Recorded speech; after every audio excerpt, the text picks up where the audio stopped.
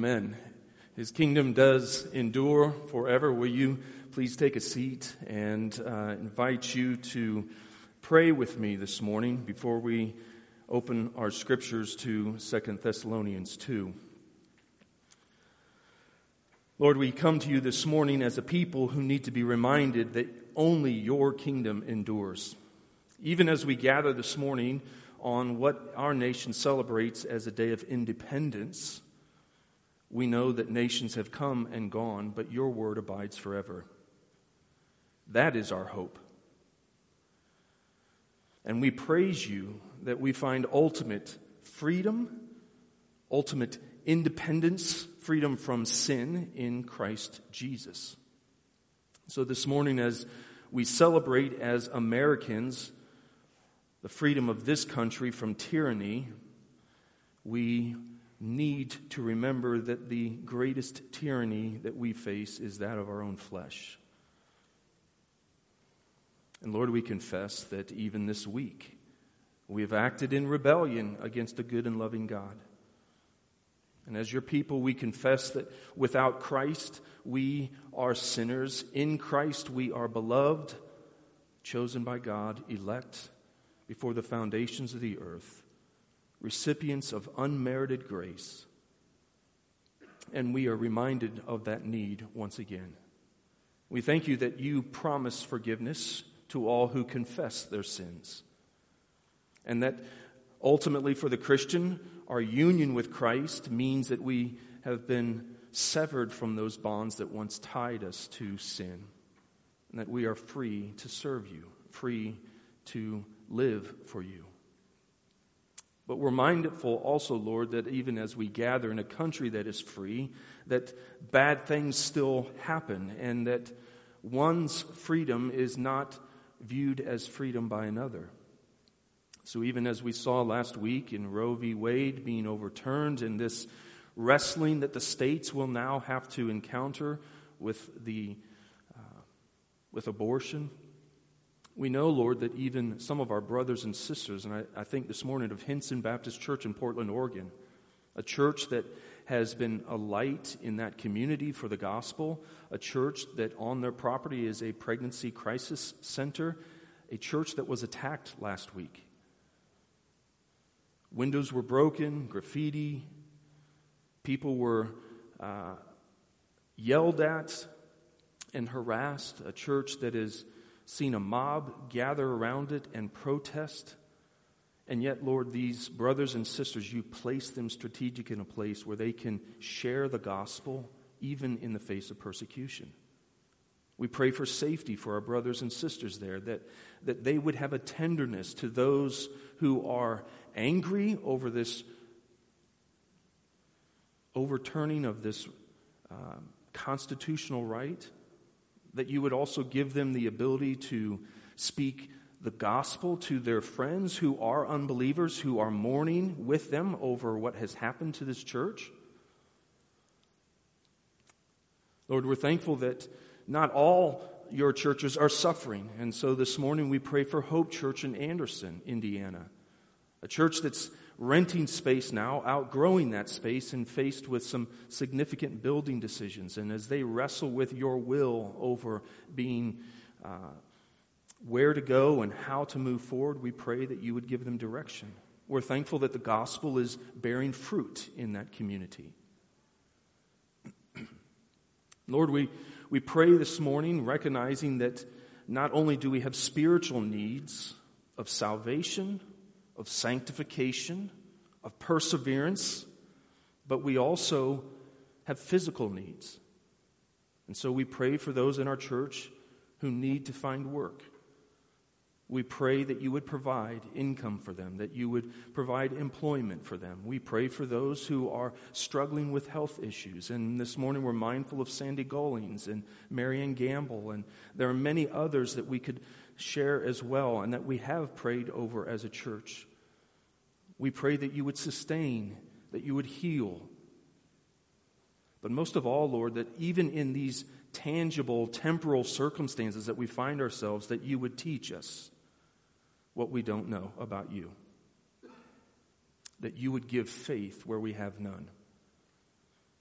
that you would transform us into what you want us to be.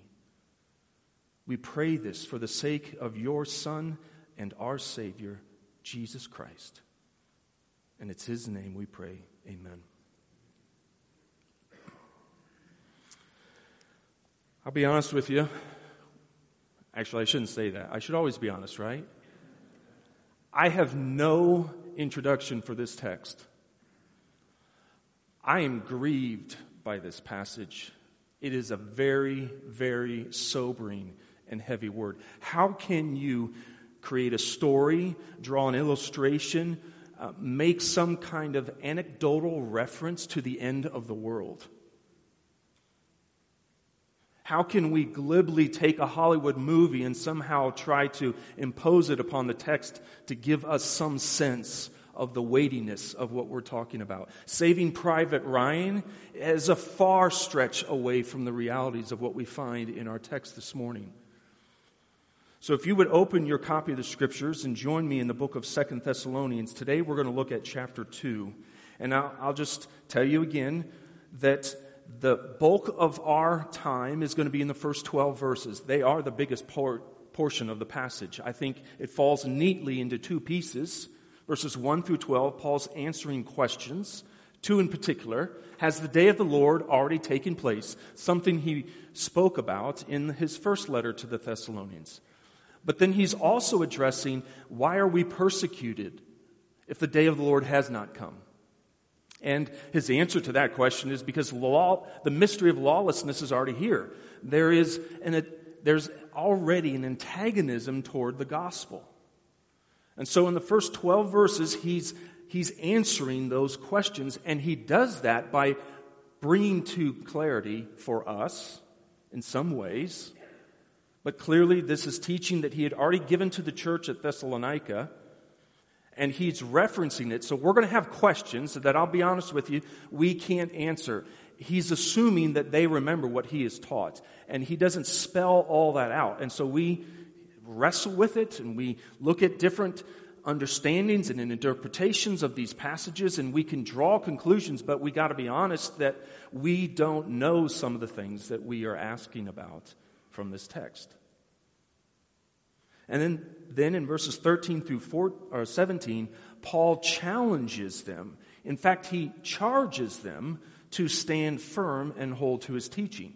So in verses 1 through 12, he's answering questions about the day of the Lord and why Christians suffer. And in verses 13 through 17, he's calling. His purpose is that you and I as believers, the Thessalonians, what he says to them applies to us, that we would stand firm and hold on to the teaching of the Scriptures. And why is that important? Because we are constantly being bombarded by other teaching, other truths that are lies masquerading as truths, other prophets, as it were, speaking to us and calling us to kind of lay down these old archaic customs and to embrace a new theology, a theology that's rooted in the culture of the world in which we live. Nothing's new under the sun. And so here we are in our text this morning. So I'm going to read the first 12 verses, and then we're going to wrestle through them together. Please hear God's word from 2 Thessalonians chapter 2, verse 1.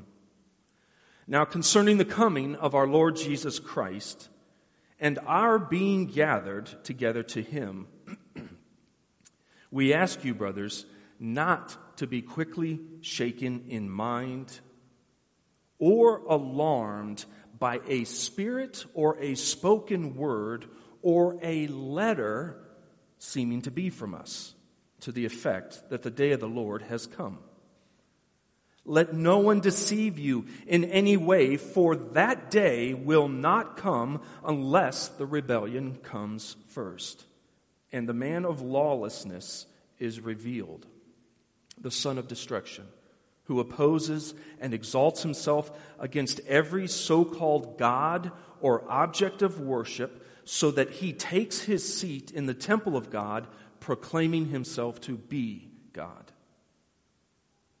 Do you not remember that when I was still with you, I told you these things?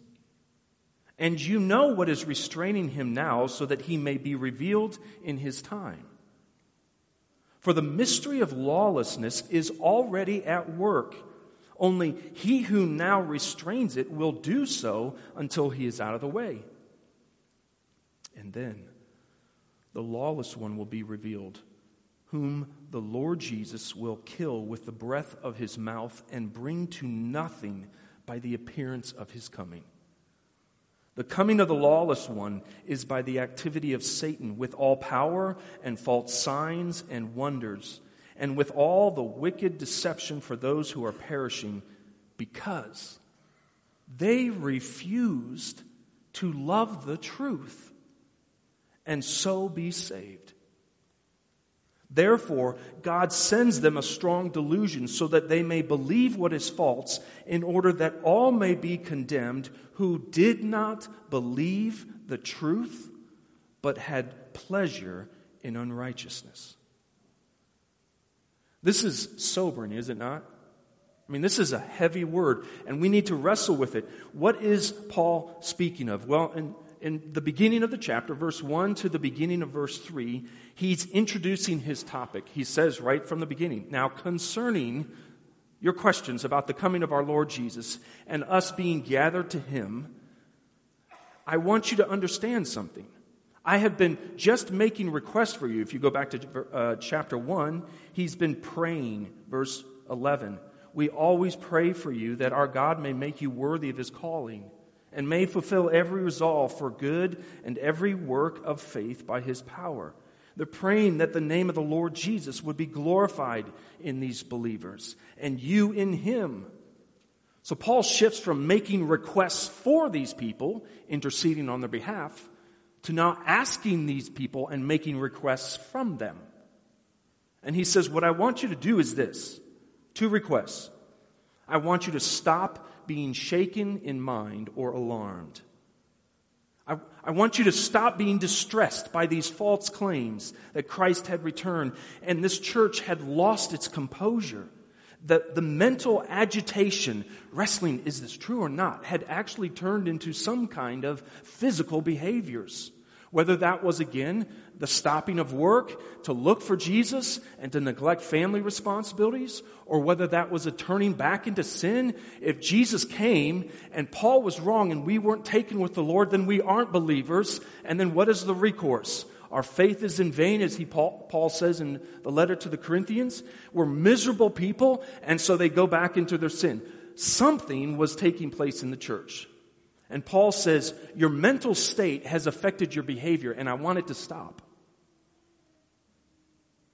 Paul's second request is this prohibition you see at the beginning of verse 3. Let no one deceive you in any way. Claims to have revelation, by a spirit or a spoken word, or a letter seeming to be from us to the effect that the day of the Lord has come, Paul says, don't be deceived. If someone claims to have the Spirit of God and they are speaking prophetically, or if someone has written a forgery and signed Paul's name to it, you guys need to remember, I have taught you this repeatedly in the past. I am now teaching you again in these 2 letters. Stop listening to these people. Don't be deceived. And the purpose of what Paul is doing here is that he wants to calm the church, to settle them down, and to call them to center their lives on truth, not lies. So I think this is a really appropriate passage for us. Has the end of Roe v. Wade, is that the culmination of our Christian experience here on earth? No. And the battle has shifted from a federal level to a state level. Have we arrived at a moment where we can kind of like put pause on as a Christian in our spiritual journey? Like, I'm not looking at pornography anymore. I'm not gambling. I'm not drinking. I'm not spending my time with people who are not Christians so that it leads me into sin. I'm coming to church now. I'm actually reading my Bible. Does that mean I've now arrived? No. We have to keep pursuing what is true. And so Paul shifts from making a request from these people to teaching. And that is verse 3 through verse 12. And he says very clearly, that day will not come, as I've told you again, until this final mass rebellion comes first. And this truth has two realities that we see in verses 3 and 4. Certain things must take place before the day of the Lord will come. And the fact that those things haven't taken place is evidence that the Lord has not returned. So they go hand in hand. These things must happen before the day of the Lord comes. And then because they haven't happened, we can take a breath. The day of the Lord hasn't come. What does this apostasy and mass rebellion look like? Well, I spent some time looking at different commentators to get an idea, and it seemed clear that some of them believe that it's both a religious, a moral revolt against God's word, and that it's also a political revolt. Paul would later write to one of his proteges, a guy by the name of Timothy, and he would say this in 2 Timothy 3, "For people will be lovers of self." Oh, isn't that like, wow. That's like Instagram, Facebook, TikTok, any kind of social media thing. That's just like right nail on the head, right? Promote yourself. YouTube. I mean, isn't that what that's all about? People will be lovers of self, lovers of money, proud, arrogant, abusive, disobedient to their parents, ungrateful, unholy, heartless, unappeasable, slanderous, without self-control, brutal, as though it were done, he continues, not loving good, treacherous, reckless, swollen with conceit, lovers of pleasure rather than lovers of God, having the appearance of godliness, but denying its power. This time of rebellion will surpass anything we've ever seen in history. It's going to be greater than any of the ancient wars, Greece, Rome, of the Medes and the Persians, of the Babylonians. It will be greater than World War I or World War II. It will be a time where people around the world will rebel against God and His laws. And we are told even professing believers will defect. Paul would say again in 1 Timothy 4, "Now the Spirit expressly says that in later times some will depart from the faith by devoting themselves to deceitful spirits and teachings of demons through the insincerity of liars whose consciences are seared." This is why we as a church need to know the truth and follow it. Because if we have a casual acquaintance with the teaching of Scripture, we can easily be misled by someone who is an insincere liar whose conscience has been seared.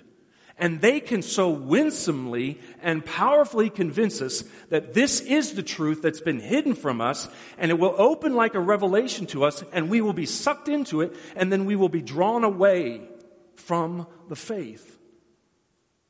This is a real danger for Christians and for those who say they are Christians.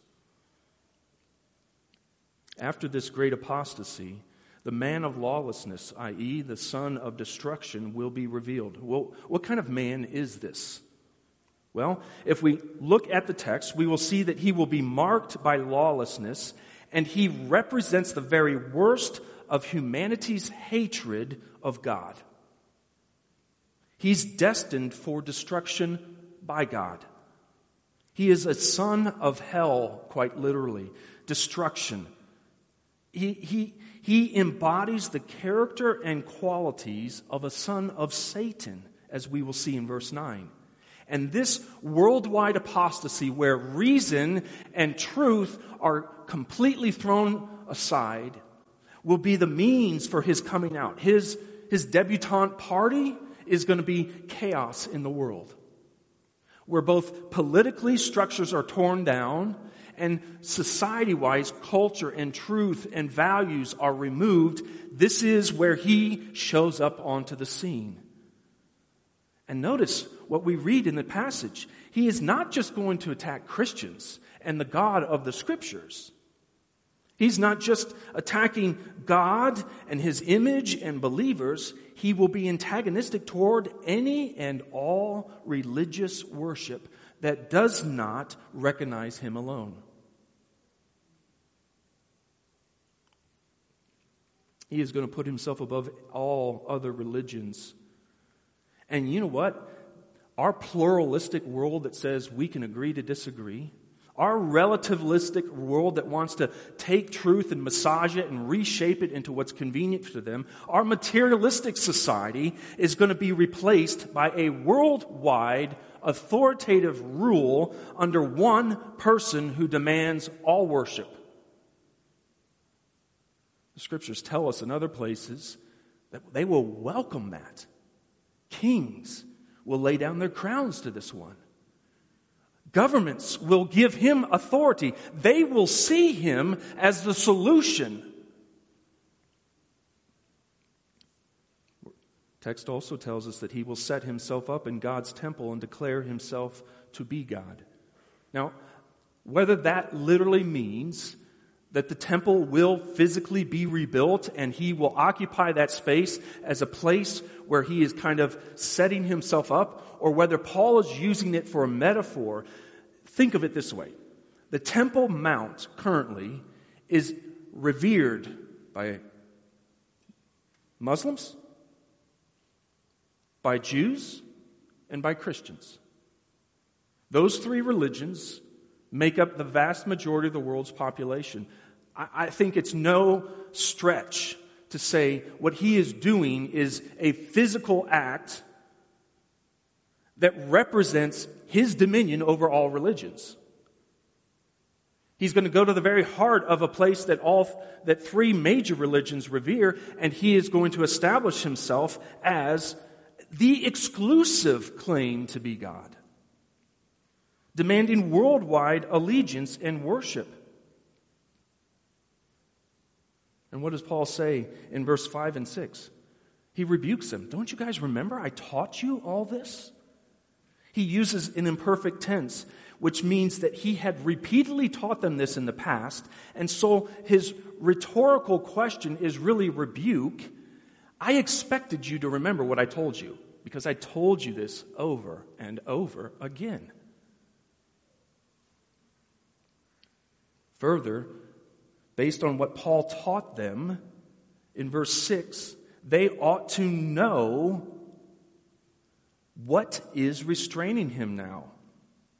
He doesn't tell us what that is, but he is drawing from their common conversations and the knowledge that they had. So who is holding the son of destruction back? Is it God? Is it Satan? Is it an angel? Is it the church and the gospel? Is it government, this idea of law and order? And all these commentators have all different views on what exactly is holding him back. Apparently, it was clearly a part of Paul's previous teaching. He just doesn't draw it out from us. But as we see in verses 7 and 8, he returns to teaching again after having this brief rebuke. And what does he say? The mystery of lawlessness is already at work. Well, what is the mystery of lawlessness? Lawlessness, or wickedness, these terms are interchangeable, is what causes people to reject God's truth. His truth as seen in the Old Testament law, his truth seen in the grace of the gospel. And wickedness makes us push both of those aside to embrace our own way, a rebellious way against God. I think Paul describes it as a mystery because it is a mystery to unbelievers. You see, think about it this way. The unbeliever doesn't understand why Christians oppose the sexual revolution. Why would a Christian oppose abortion? Why would a Christian not welcome autonomy, individualistic? Anybody can be what they want to be. And this idea of affirming one another. If we're really a religion of love, why wouldn't we lovingly let people do whatever they want? And the reason that they don't understand the values of Christianity is because they are blinded to what is evil and where it comes from. It's lost on them. It's a mystery. Lawlessness is not viewed as lawlessness. It's viewed as freedom. And so these are people who it should explain to us why the world's response to the sanctity of life, to sexuality, to mass shootings, to drugs, to crime, poverty, racial injustice, wealth, work, dictators, and government are all wrong. Because the source and nature of wickedness is a mystery to society. Society will never come up with the right answers to solve these problems. So the unbelieving world continues down the path to destruction. The more convinced they become that their cause is right. And so Paul says this mystery of lawlessness is already at work.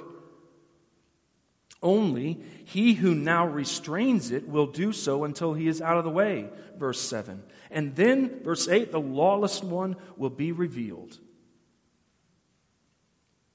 You see, the mystery of evil cannot be unlocked without God's truth. You can't know what's really wrong if every one of us creates our own standard. Then who's right? I mean, it makes sense, doesn't it? If what's wrong for you is wrong, but it's right for me, or this is wrong for me and it's right for you, how do we ever know what is true truth? God has to reveal it.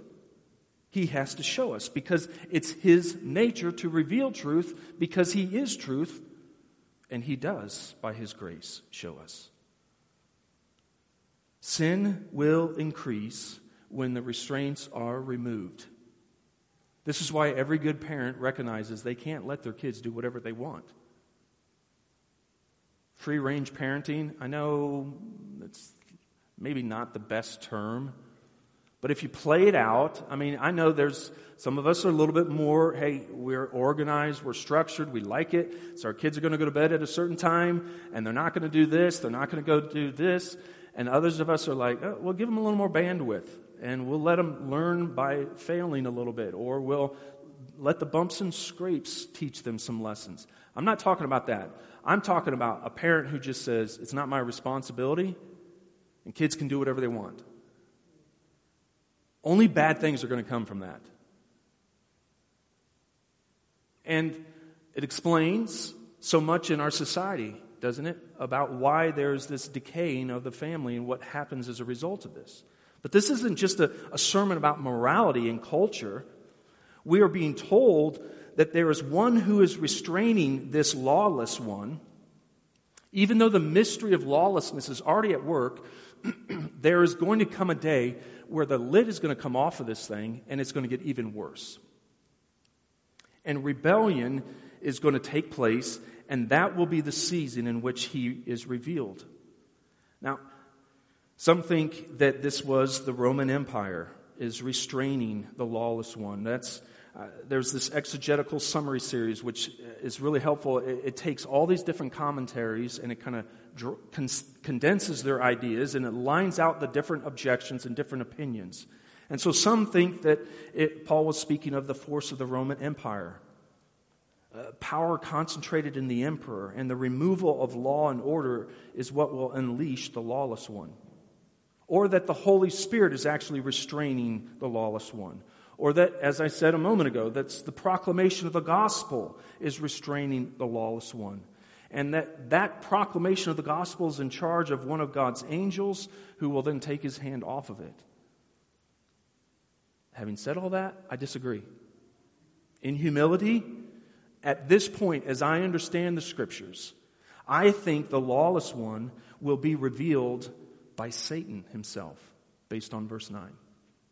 I don't think we have to go that far out of the text to see who it is. And it's strange to think that Satan, who uses this lawless one, who actually will give him power and ability to do signs and wonders and to deceive people, that he is actually holding him back at this point in time, but he too has plans. He too is waiting for the right moment. And we see here in the text that Paul, what he speaks of here in 2 Thessalonians, I think mirrors much of what John speaks of in Revelation. So can I ask you to follow me over there for a quick second? Revelation chapter 13. Now I know the book of Revelation is a really difficult book. There's a lot of images. There's a lot of really, really strong, visual, powerful, extravagant language used. And I think this is a passage, even though it has some of that language in it, is clear enough for us to gain some benefit from understanding what is going on in 2 Thessalonians. So if you look at Revelation chapter 13, you could read the whole chapter later this afternoon. Maybe not what you want to do on the 4th of July, but hey, let's look at verses 5 through 10. The beast. Now, I understand the beast to be referring to the son of destruction, the lawless one, okay? The beast was given a mouth uttering haughty and blasphemous words, and it was allowed to exercise authority for 42 months. It opened its mouth to utter blasphemies against God, blaspheming his name and his dwelling, that is, those who dwell in heaven. Also, it was allowed to make war on the saints and to conquer them. And authority was given it over every tribe and people and language and nation, and all who dwell on the earth will worship it. Everyone whose name has not been written before the foundation of the world in the book of life of the Lamb who was slain. If anyone has an ear, let him hear. And what he says then at the end of verse 10, here is a call for endurance and faith of the saints. So I think what we're seeing in Revelation mirrors that which Paul is speaking of here in Revelation or in 2 Thessalonians 2. And we must not assume that as soon as this person is revealed, their destruction comes immediately.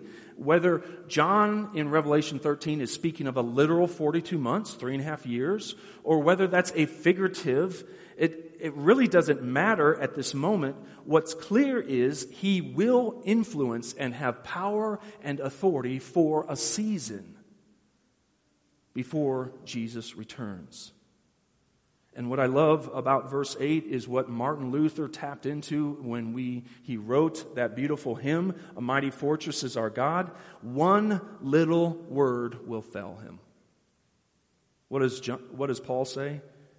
He is the one whom the Lord Jesus will kill with the breath of his mouth. Now, let's just, for the sake of the kids here, okay, bad breath, not the problem. Okay?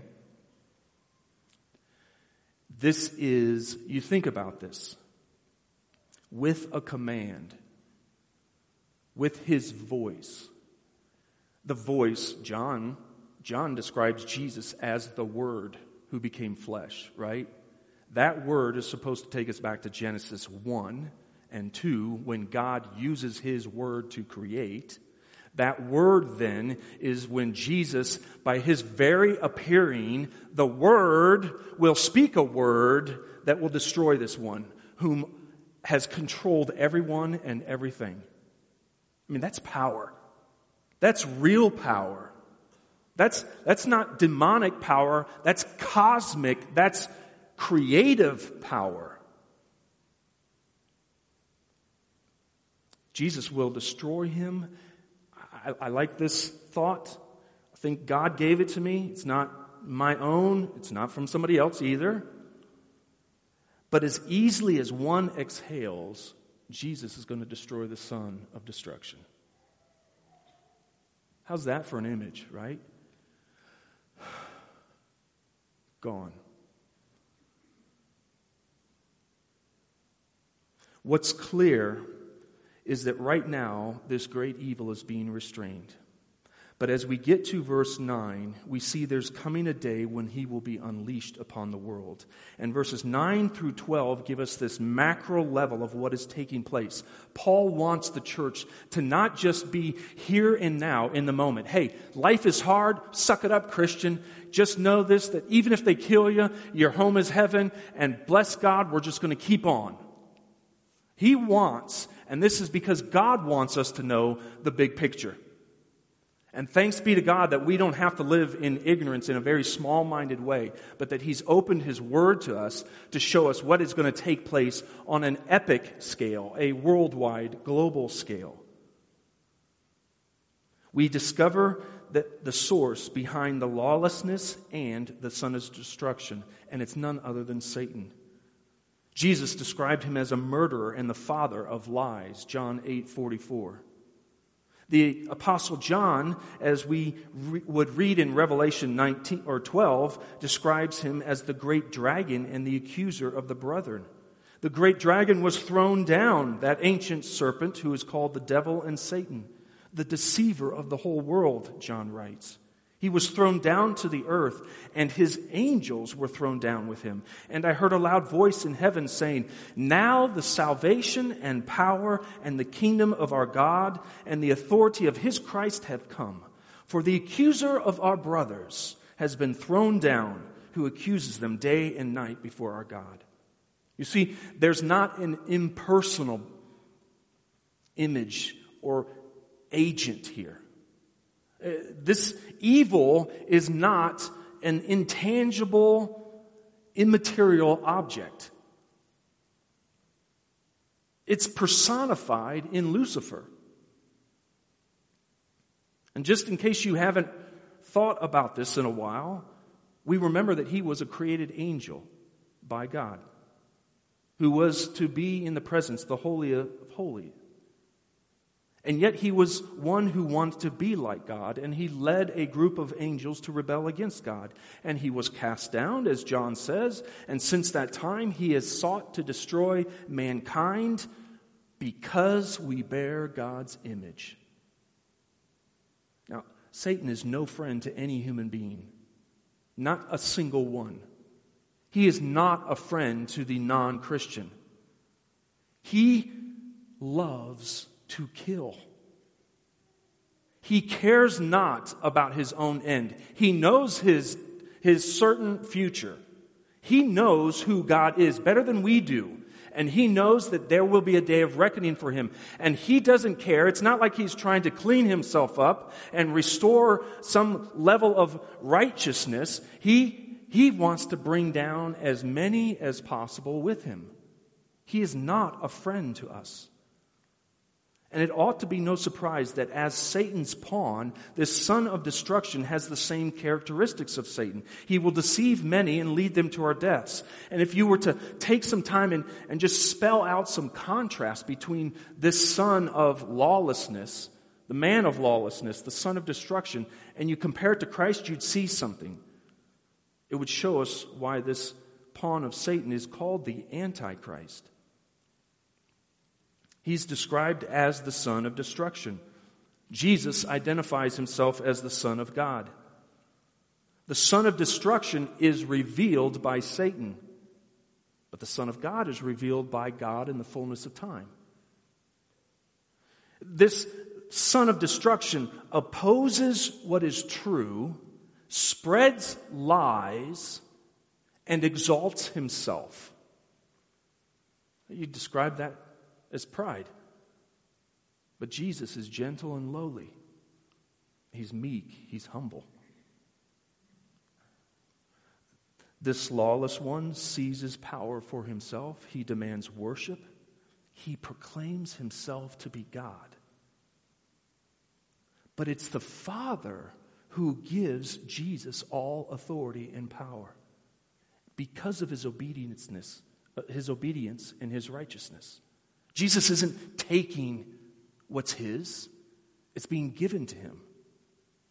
This is a man who delights in breaking the law in contrast to the one who perfectly kept every single part of the law. This is why he's called the Antichrist. Everything Jesus stands for, he hates. I mean, this is a serious season for our world. Satan's tool will be accompanied by power and signs. What Paul says here, the coming of the lawless one in verse 9, with power and false signs and wonders, and with all wicked deception for those who are perishing.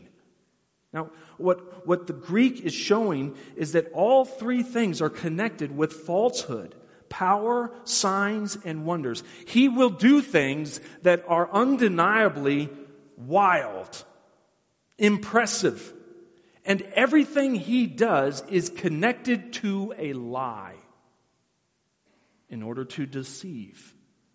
He's nothing more than a counterfeiter. He is a feckless knockoff of the true Jesus.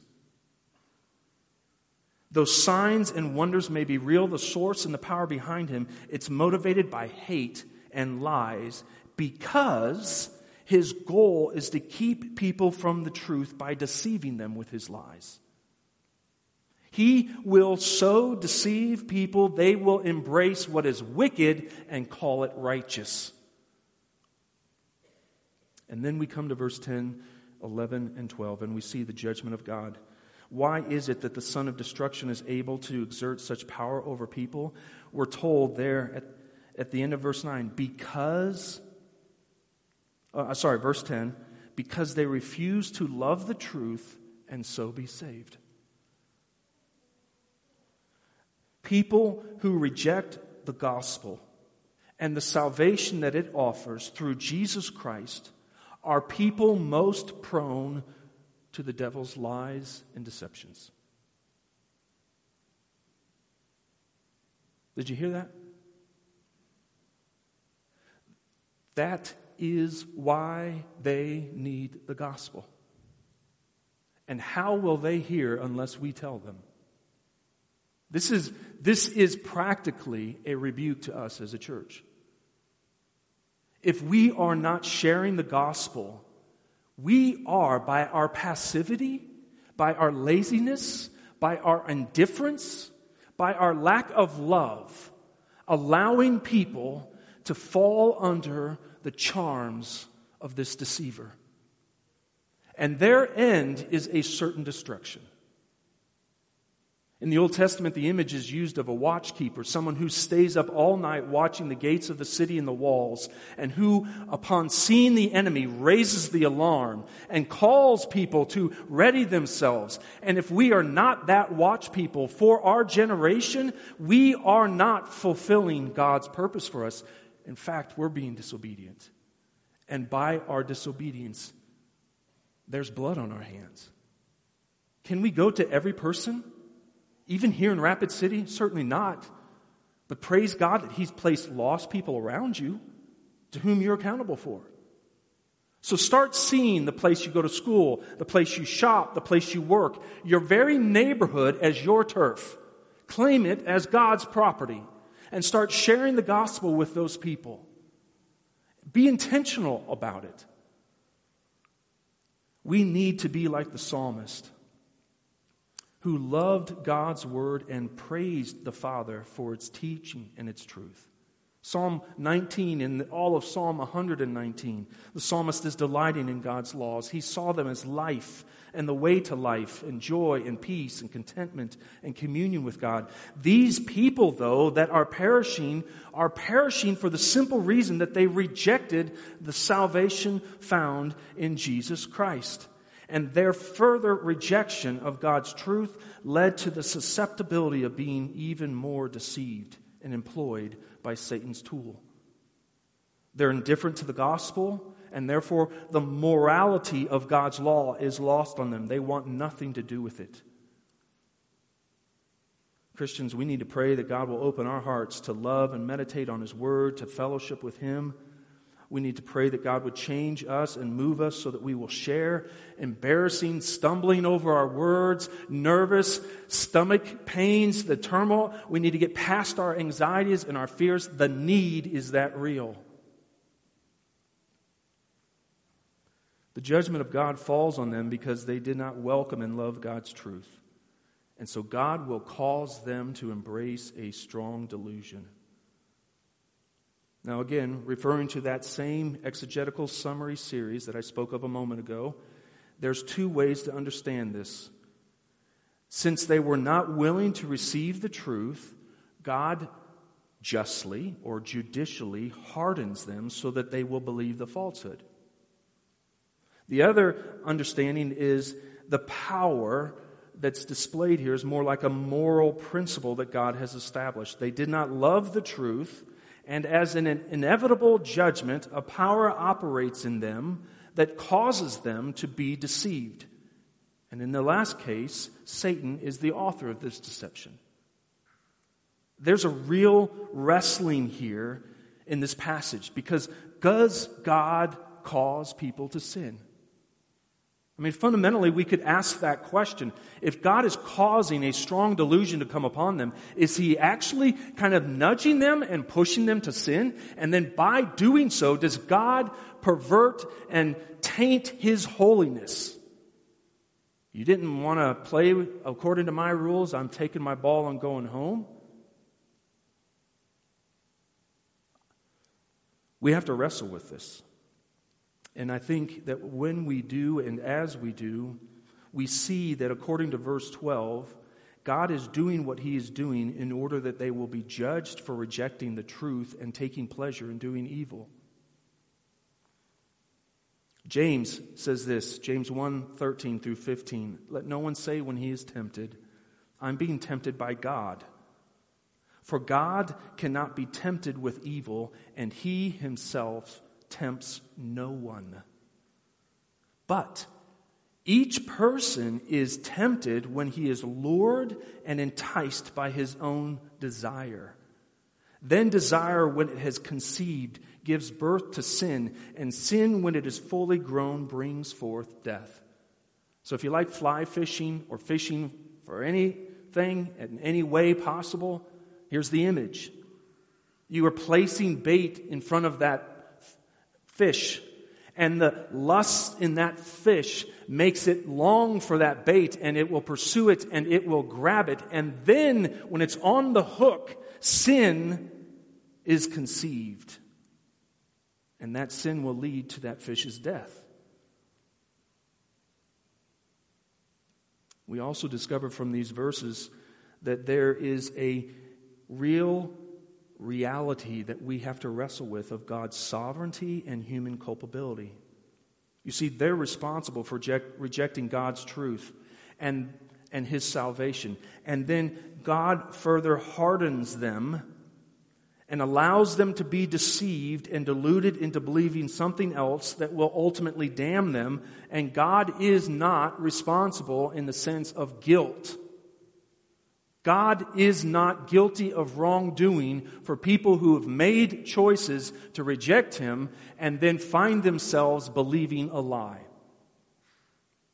We could go back to other passages in the Old Testament that speak of God sending a spirit of deception because of the wickedness of people who had already committed themselves to rejecting His truth. And so as a result of judgment, He will let them have the very thing that they have been pursuing. We also discover that there's no such thing as complete human autonomy in these verses.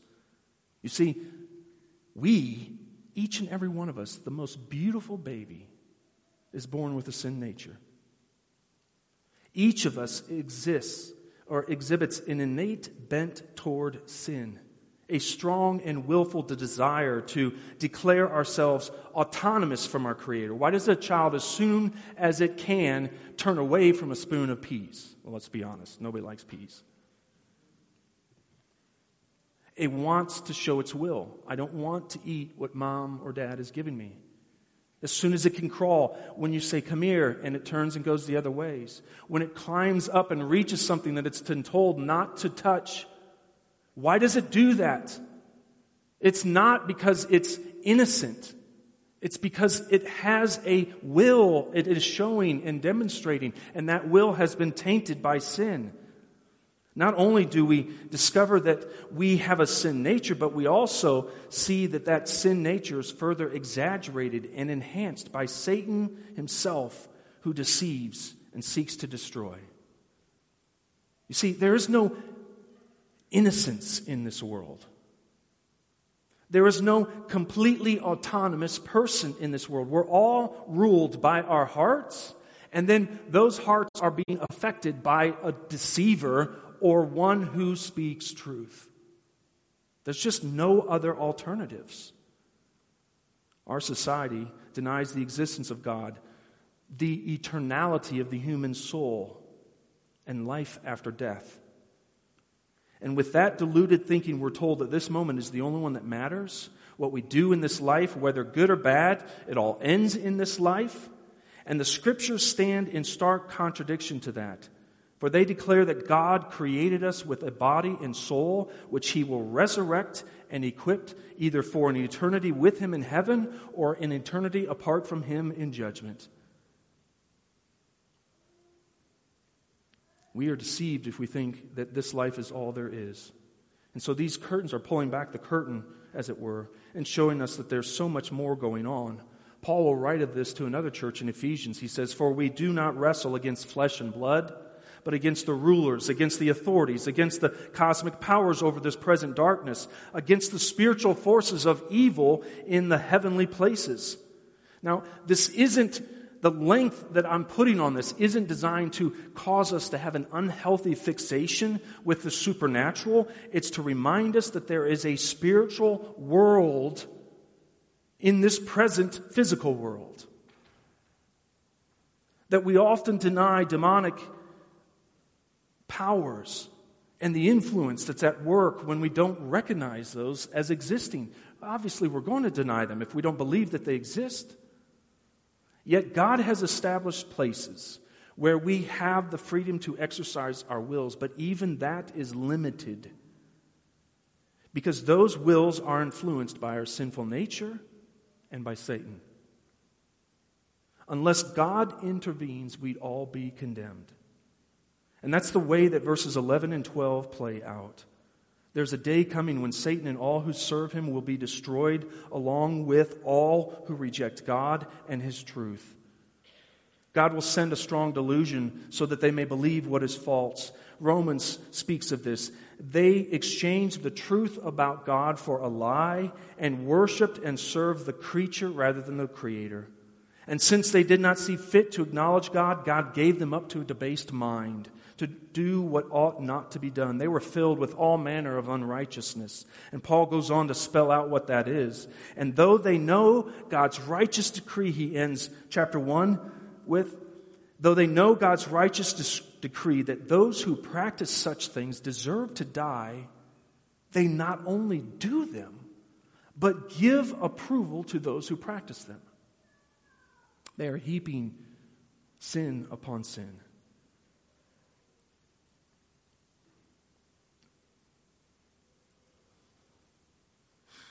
To rightly interpret verses 10 through 12, we have to keep in context the chapter in front of us. We are seeing that people are hearing the gospel, they are hearing it, and they are rejecting it. And that rejection is further entrenching them in a path of rebellion against God. And that they need to understand that as they continue down this path, it is to be understood that there will come a time where God will no longer contend with sinful man, and He will give them over to the natural repercussions of their wickedness. And so if you are here this morning as one who is shackled by sin and you can't understand why you are doing what you are doing, let me just speak to you for a brief moment. If this is grieving you, if you want to be free from this, let me tell you, God has the power to help. Understand that what you are struggling against is not just an area that you need more resources from society. It's not an area where you need more self-control. The teaching of Scripture is that we all are born with this broken nature and that we give ourselves over to sinful attitudes and actions, and that we, as we do that, we are yielding ourselves to the control of the God of this world. He has deceived us into believing that which is wrong is actually good, that it will fulfill us, that it will meet our needs, that it will bring lasting peace, that it will bring momentary pleasure, that somehow it's okay. I urge you to do what we have done as Christians. Cry out to the God of creation, the only Lord and Savior, Jesus Christ, and confess your sin. Beg for mercy. He will hear you, and He will set you free. And you will be free indeed. Christian, we need to have confidence in this gospel. We need to believe that this Jesus truly will set people free from sin. Don't just stop because you've received the benefits of Christ's work. You need to share the hope with the nations. We need to speak with boldness and clarity and conviction, not just pointing out the problems, the repercussions of what happens. We need to point people to the solution. So in the public square, whether that's online or whether that's in person, which I would say in person is so much more winsome, have conversations that point to the gospel rather than arguing policy and procedures. Let's no longer be complacent over those who are lost around us. Pray and ask, God, give me your heart so that I would see these people as sheep without a shepherd, that I would have your compassion. We've been given a message that promises to set the shackled free, and it fulfills all those promises. How can we keep this to ourselves? I've been reading the biography of Adoniram Judson, and it's interesting as they are moving from the U.S. in the late 1700s, preparing for missions and going out early 1811, 10 or 11, I believe it was. They're over in Burma and India, and they're arguing with people and wrestling and sharing the gospel with people who just, I've left home and family and comfort all to share this message with you because I believe it's that true. I mean, is that us? Can we go across the street? Can we talk to someone over a fence? Because we're that convicted with the truth of the message. Well, as we come to the end, verses 13 and 17, I told you we'd spend most of it. What I'm going to do is I'm going to put a pin in it here. Okay? We'll come back to this next week, even though we're supposed to be in chapter 3. You've been patient this morning. And I just will say this briefly. Verses 13 through 17 is Paul saying, here's how we understand the results of the gospel. In contrast to those who are deceived and will be condemned, Paul thanks God for saving and sanctifying these believers, and he says, so should you. Look at verses 13 and 14. But we ought always to give thanks to God for you, brothers, beloved by the Lord, because God chose you as the firstfruits to be saved. That means that what God is doing for you, He intends to do for countless others. It doesn't stop with you as the first fruits. You're just the tip of the spear of the work that God is going to do in this world. And because God chose you, He has sanctified you by the Spirit and belief in the truth. To this He called you through our gospel so that you may obtain the glory of our Lord Jesus Christ. So then, brothers, here's the point. Stand firm and hold to the traditions that you were taught by us, either by our spoken word or by our letter. And now may our Lord Jesus Christ Himself and God our Father, who loved us and gave us eternal comfort and good hope through grace, comfort your hearts and establish them in every good work and word. Paul says, they may be deceived, but those who love the truth will be saved. And God loves us. He chose us to be saved through the Spirit's sanctification and faith in the Word. And we understand that love of God for us because we've heard the gospel and we responded to the gospel with faith. And the purpose of all that is that Christ would be glorified. Paul says, stand firm. Hold to our teaching. You've been upset and you've been listening to all the wrong voices. I want you to focus in. Believe the truth that I've taught you and only that truth.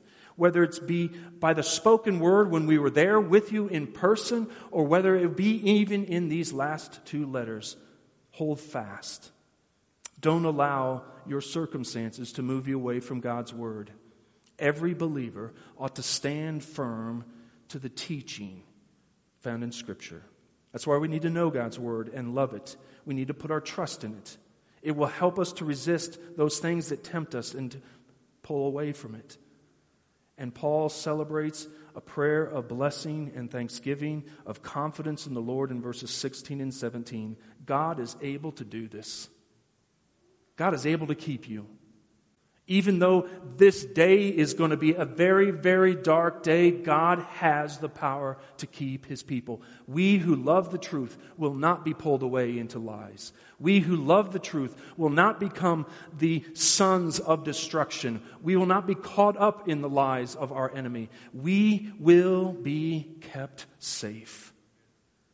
And with these words, let God comfort our hearts and establish us in every good work and word. Lord Jesus, we pray that you would come quickly. We pray that you would help us, even as we suffer for the sake of the gospel, to see that our salvation, our sanctification, and your preservation is meant to be a real present comfort. You alone enable us to stand firm and hold fast to the teaching. You alone produce good and godly fruit. We pray, Lord, that you would give us faith to believe your word. We pray that you would give us faith to repent from our sins and to cry out for the forgiveness that's found in Jesus. We pray for the freedom that is in Christ. And we pray this all so that we may, with one heart and with one mind and with one voice, praise the name of the Lord our God.